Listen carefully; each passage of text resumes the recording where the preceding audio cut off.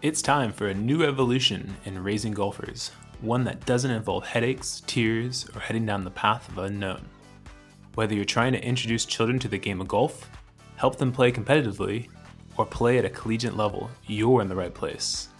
This show is for any parent, player, or coach who wants to build a better team at home and on the golf course. This is the Raising Golfers Podcast. Ladies and gentlemen, welcome back to the Raising Golfers Podcast. I am your host, Travis Hauser, PGA professional here in Carlsbad, California. We had a very fun weekend this weekend with two 9-hole challenges for our Operation 36 program. One of them, we had a fun social event where we had players and families dress up in green and St. Patrick's Day themed clothing. It was awesome. It was so much fun. And every child got to walk away with a little treat. And we even did a drawing for some of the players who were best dressed. They got some raffle tickets, and we selected one lucky winner to win a free one-on-one lesson with me. It was good fun. Today we're going to talk about decision making, and this one kind of comes with me because I'm out there on the golf course. I get to watch the players play in these 9-hole challenges, which is cool. The ones that we have over the other golf course where we do 200 yards and up with our 9-hole challenges. I actually get to ride along the whole round and watch them play. And so decision making is a very important part of golf. And I think it's one of the most important parts of developing as a junior golfer. So, good decision making, I think it's very complex. It takes years of experience to master, and no one really ever makes, perfect decisions and never even perfects like golf. So even us adults do really silly things occasionally out in the golf course, and I'm guilty of it as well. But I think there are a few things that we need to be aware of with junior golfers and a few ways to help them out. So, children lack experience and perspective versus us adults. We've got obviously more years ahead of them. So as, let's just say, experienced golfers, we've got more experience, more tournament play. We've had the option of going through the ups and downs of decision making. And so for children, I think their decisions are made impulsively and are focused on immediate gratification. So like I've seen a player select the wrong club on the golf course, whether it's the tee box or the approach shot. And one of the reasons that they select it, they just got this new cool bag and they added it to their bag and say, I'm going to tee off with this 3 hybrid today. It's my newest club. It's the best club to tee off with. And that actually may not be the best decision, especially on a long par 4 or par 5, or in a situation where maybe you might hit it too far and hit into a creek. But because it's that immediate gratification and it's very impulsive, that's what they do. And it doesn't always last. And of course, it's going to come to an end at some point with the decision making from trial and error. But that's just what they do. And it can be frustrating as a parent. I understand. My advice would be just to let them do it. And we'll get into this a little bit more detail in just a few moments. So there's a couple things that we can do to help teach these junior golfers to maybe stop before they take this huge leap into their impulsive decision. And, I think allowing them to have a few seconds of hesitation, it could prevent them from making a decision that ultimately might make the round not as appealing or the experience is good for them because it'll affect their scores. So maybe what we can teach them to say before they make the decision is, why do I want to do this? What am I doing it for? What's the reasoning that I've selected this club or trying to hit the ball to this spot or aiming there? And then the next question would be, all right, so what are my options?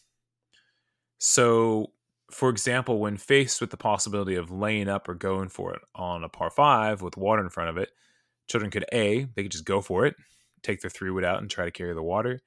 B, they could lay up just in front of the water. We don't know what that number is, how far away it is, but let's just say pretty close. And that could be risky because they could overhit it and hit in the water. Or C, they could lay up to a yardage they feel comfortable hitting into the green on their next shot. And I think knowing what their options are, I think it can help your junior golfers see clearly what their decisions might be, and also will make it easier for them to connect with the decisions, whether that was right or wrong. And now let's hear a message from our show sponsor. Hey guys, This last spring, I teamed up with Operation 36 here at our facility in Carlsbad, California, and it has completely changed my way of coaching and service to my customers. Operation 36 is a developmental golf program designed to take beginners from playing their first round to being able to shoot par or better for 9 holes. So here's how it works. Participants attend weekly 1-hour classes and work through a 6-level curriculum. They then play in 9-hole events once or twice a month with a common goal to shoot 36 or better from different distances. And using the Operation 36 app, coaches can plan programs, communicate with families, and track students' progress. It's really, really cool. If you're a parent listening, search for a program near you on their website at operation36.golf/juniors. And coaches, if you'd like to start a program at your facility, go to the same website, operation36.golf/coaches. So, we need to be able to help coach good decision making. And I think it is possible. It just takes a lot of time. And as adults, it's difficult sometimes to watch them make the wrong decisions over and over and over, even after trying to help them in these areas. And that's why we're having this episode here, is for us parents maybe just to take a couple steps back or a few extra deep breaths and, allow them the chance to learn from some of their own decisions. So, what we could do, maybe this could be post-round, it could be pre-round. I would say post-round, not on the car ride home, but maybe the next day would be post-round if the child would like to discuss it. Or pre-round could just be some of the tactics you're working with before the child goes out and plays a tournament or a round of golf. But what you could do is you could help your junior golfer identify some of the key contributors to their decisions, and then also have them take thoughtful steps to making their own decisions. And then after the decision, you can help them judge how good the decision was, and if the decision turned out to be a poor one or a good one, and why maybe it was a bad decision and what they can learn from it. Now, part of your junior golfer's learning to make good decisions is it's allowing them to make poor ones as well. I mean, it's just as important. And I mentioned I'm going to get into this. I honestly think, and I've made this mistake many times myself, and parents listening and even coaches, tell me if you've ever had this scenario. We'll help them select a club. Let's just say it's par 4. They got 110 yards in. We say, I think you should hit a 7-iron. And the junior golfer says, no, I think it's a 9. And that the 9-iron is not going to get there, right? So you help them. They decide to take the 7-iron and they hit it poorly. Well, there's 2 things that have now happened. The first one is that the junior golfer no longer thinks that you know how to make the best decisions for them, which is actually true. And then the second one is that they don't actually own their own decision. They're not owning the fact that they swung the golf club.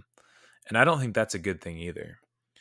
So I actually like the tactic of, if you are going to caddy for your child, carrying the bag, encouraging them, answering questions if they have them, but letting them make their own decisions. And I think that's huge for them.